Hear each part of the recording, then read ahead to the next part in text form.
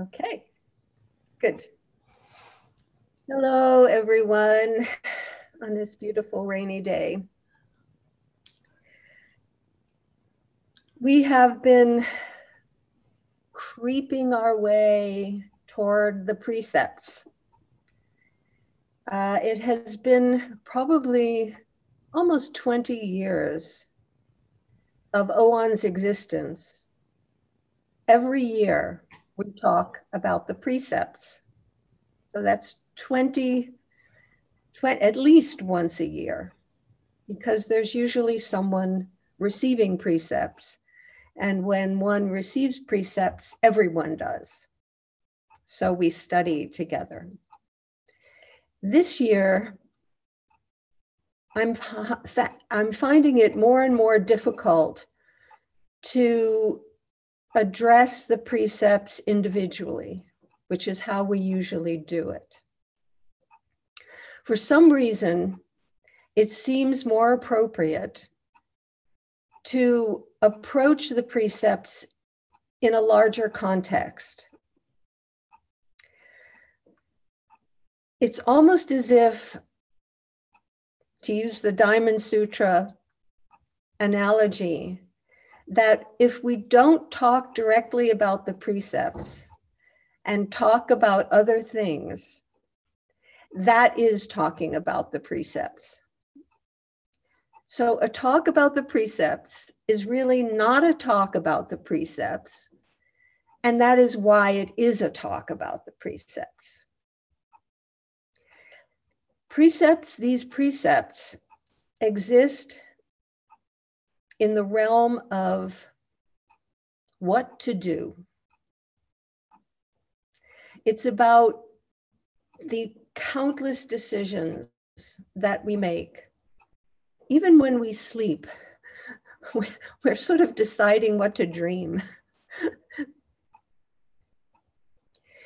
Our actions in the world encompass not just the physical enactment, but they involve our intentions, our decisions, our actions, and the consequences of our actions.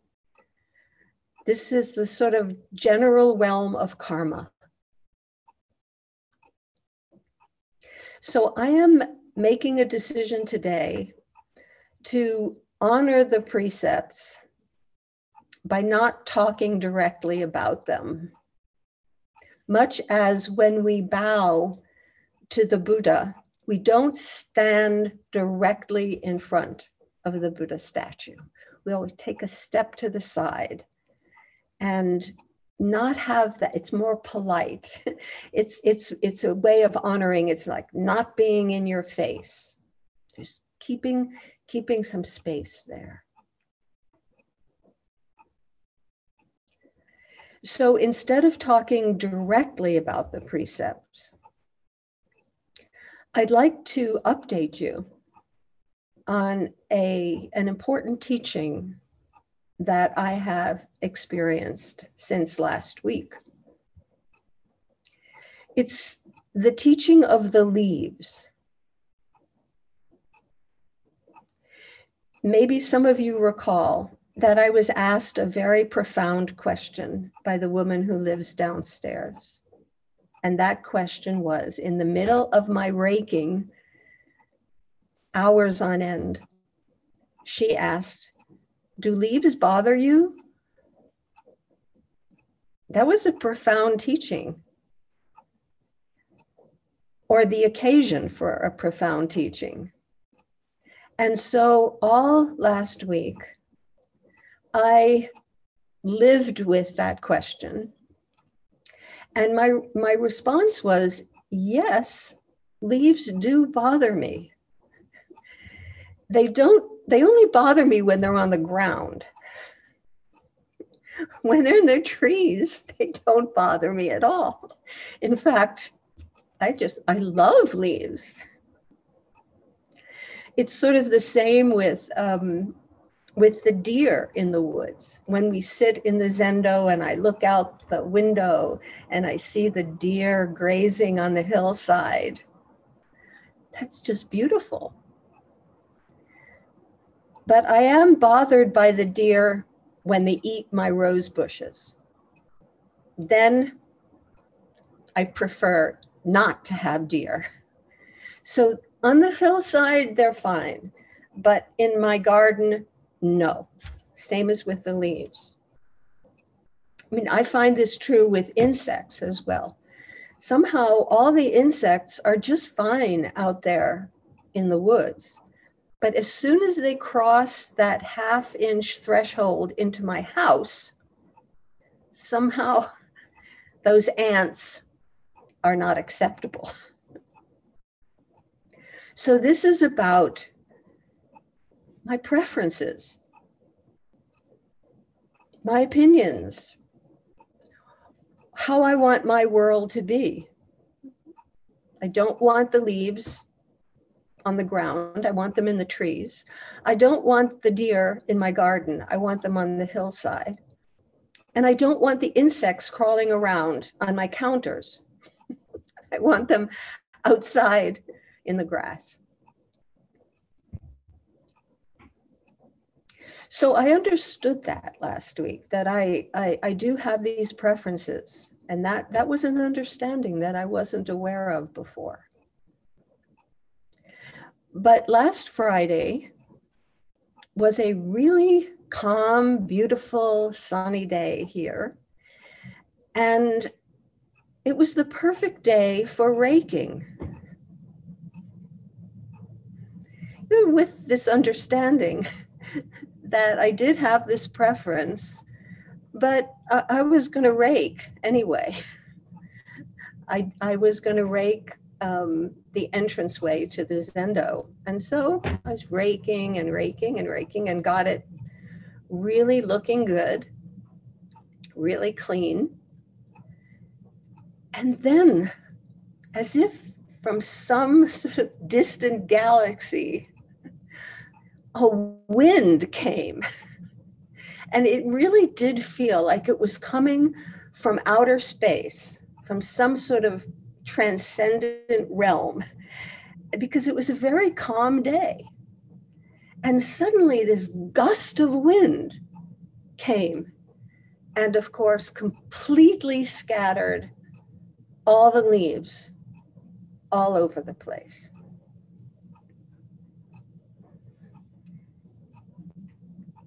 And this reminded me of a little story in the Zen canon of stories, where a monk in a monastery was cleaning the garden, the monastery garden, in preparation for a visit from the emperor. And so they were really kind of getting their place looking spiffy. And this particular monk was very focused on his job at clearing the garden of leaves. And he even, as sometimes that I've noticed the Japanese do, they were picking little sprouts out of the moss so that the moss would be perfect. And so he spent many hours preparing the garden for the visit of the emperor. And then the abbot of the temple came and looked at the garden and went over to a cherry tree and shook the tree until all the leaves scattered all over the garden, and looked at the monk and said, "Now it's perfect."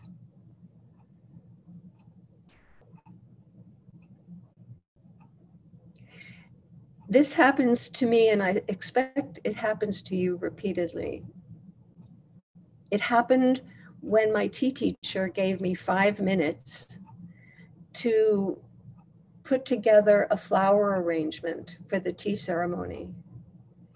And I was frantically gathering greenery for this flower arrangement, for which I only had 5 minutes. And I'm sitting there fussing around about it, you know, trying to get everything to be just perfect.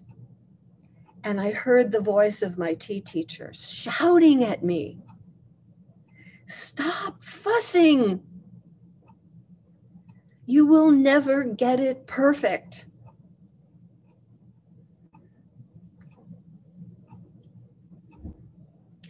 So what I'd like to bring to our discussion today is an admonition. Stop fussing about the precepts. Don't fuss about them. Almost pretend that they don't even exist. This isn't about, the precepts are not about, you might say, cleaning up your act, like raking leaves until the garden is perfect. I wouldn't even say perfect, because we are already perfect. But we have a concept of the ideal. Perhaps it's better to say, you will never reach the ideal. You already perfect, perfectly human, but you will never reach the ideal because the ideal is only a concept. So, no fussing. Just be natural. Just be genuinely human. Just be authentic.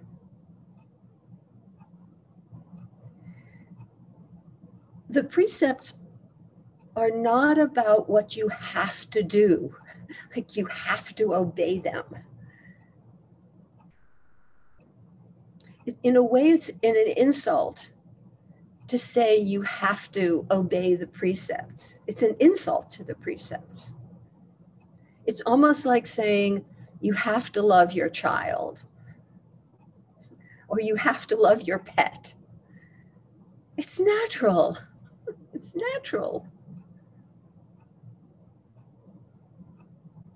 And so when we look at the precepts, which we have been doing, you know, approaching and retreating and moving to this side or that side and getting some angles on them,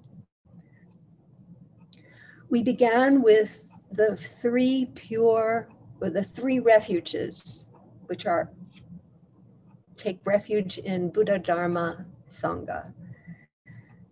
The most broad vow. Then the three pure precepts. Pure, not in the sense of kind of moralistically pure, but clear. Clear. In that sense, pure water. Don't do harm. Do good. And serve all beings. Very general. But a little bit more specific than taking refuge. And then we have the 10 pure mind precepts, which get more specific. And we recite them regularly. And so there's more specificity there. Don't kill, don't lie, tell the truth, don't steal, don't give way to anger, etc. More and more specific. But you know, the precepts don't stop there. They don't stop with those 10. They get even more specific. As you meet the specific circumstances of your life. And that's when the precepts really get messy. That's when the leaves are scattered all over the lawn.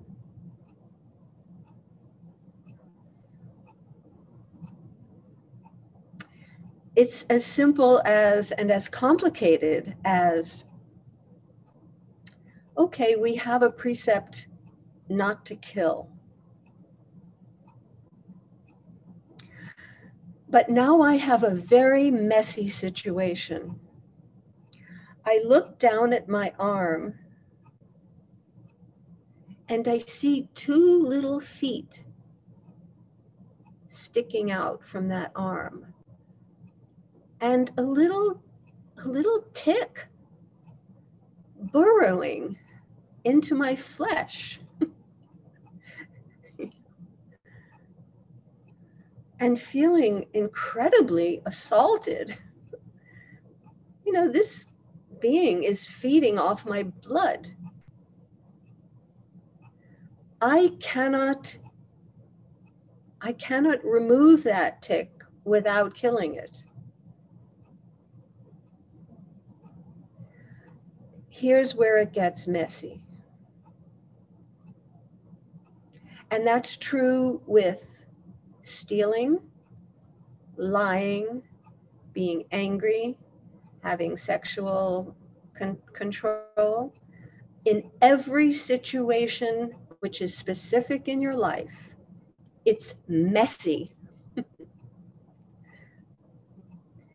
So what do you do? And at that point, when things get really messy, people want to know, what would Buddha do? I want to know what Buddha would do with this tick in my arm.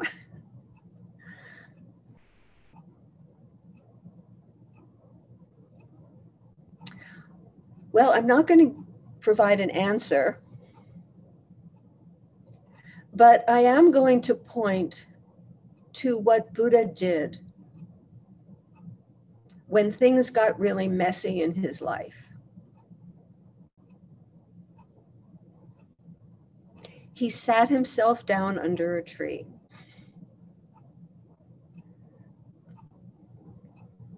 He stopped. He looked, like what your parents used to tell you when you crossed the street. Stop, look, and listen.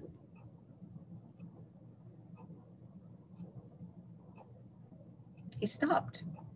He pressed the pause button. He didn't react.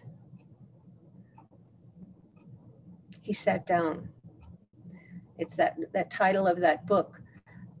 Don't just do something, sit there.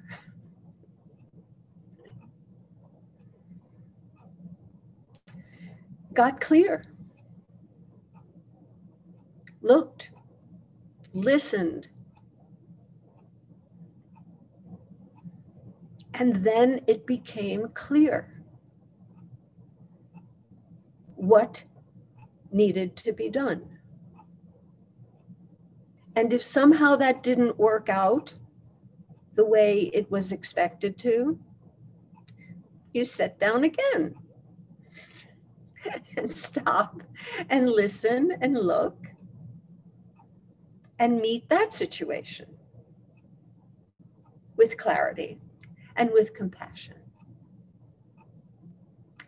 So, you know, we tend to think that precepts help us to make decisions, but they really don't. They actually present us with dilemmas.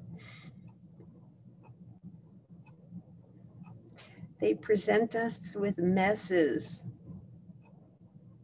The messiness of everyday life, of having to make decisions.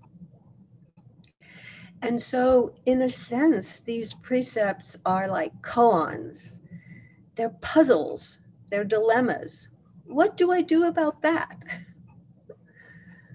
What do I do about this relationship? How do I bring compassion to that and yet end it? It's a mess. How do I express my outrage at social injustice while at the same time maintaining my equanimity and not dwelling and giving way to anger? That's a mess. That's a mess. So the precepts actually make our lives a little bit more complicated. They're not rules to be obeyed. They are introducing the difficulties of our lives and perhaps helping us to navigate through all those difficulties. When you sit, when you stop, and you don't necessarily have to sit down on a cushion, but you know when you can just pull back, breathe, and open yourself, first of all, not to reacting, not to doing anything. Don't do anything. It's okay. Someone asked me the other day, what would you say to someone in this Christian community that I live in, to someone who asked you what your religion was? And my ultimate reaction was, you don't have to answer every question that somebody asks you. You can observe noble silence. So you don't have to react immediately. You can pull back and just listen. And allow yourself to get clear, and also allow causes and conditions to collaborate with you in the next step. So this sense of I, me, mine, I have to take over, I have to do something. Well, I'm part of an ecosystem. I'm part of a net of relationships. And I can collaborate with the world in knowing how to proceed. I don't have to take it all on myself. I can wait to see how things unfold. And maybe I won't have to do anything. Maybe things will take care of themselves quite nicely. I don't have to fix everything. So we might consider the precepts almost as being a kind of companion, not a set of must-dos, must clean up my act, must be better. But they're they are the three jewels. They're jewels in our pocket. And while they don't tell us what we need to do in any specific circumstance, we can kind of put our hand into our pocket and feel those jewels and know that we can navigate through this, that there are natural ways of being that are moving toward full realization, and they are in us. They're right in our pocket, and we can just touch them and have confidence that we can meet these messy circumstances. And if we somehow, if things fall apart after that, we can meet that too. Just kind of know that there are teachings, these jewels that are with us. I have um, this little owl. It's one of those, but they used to have pocket pals or some little personal, if you have like a stone that gives you comfort that you can reach for in your pocket. Well, this is my little owl I found in a thrift shop. And in a way, my Roxu is the same thing. When my mother was dying, it was a messy situation, but I had this. This didn't give me the answers as to how to deal with her, how to help her leave this life, but it gave me confidence that I could do it.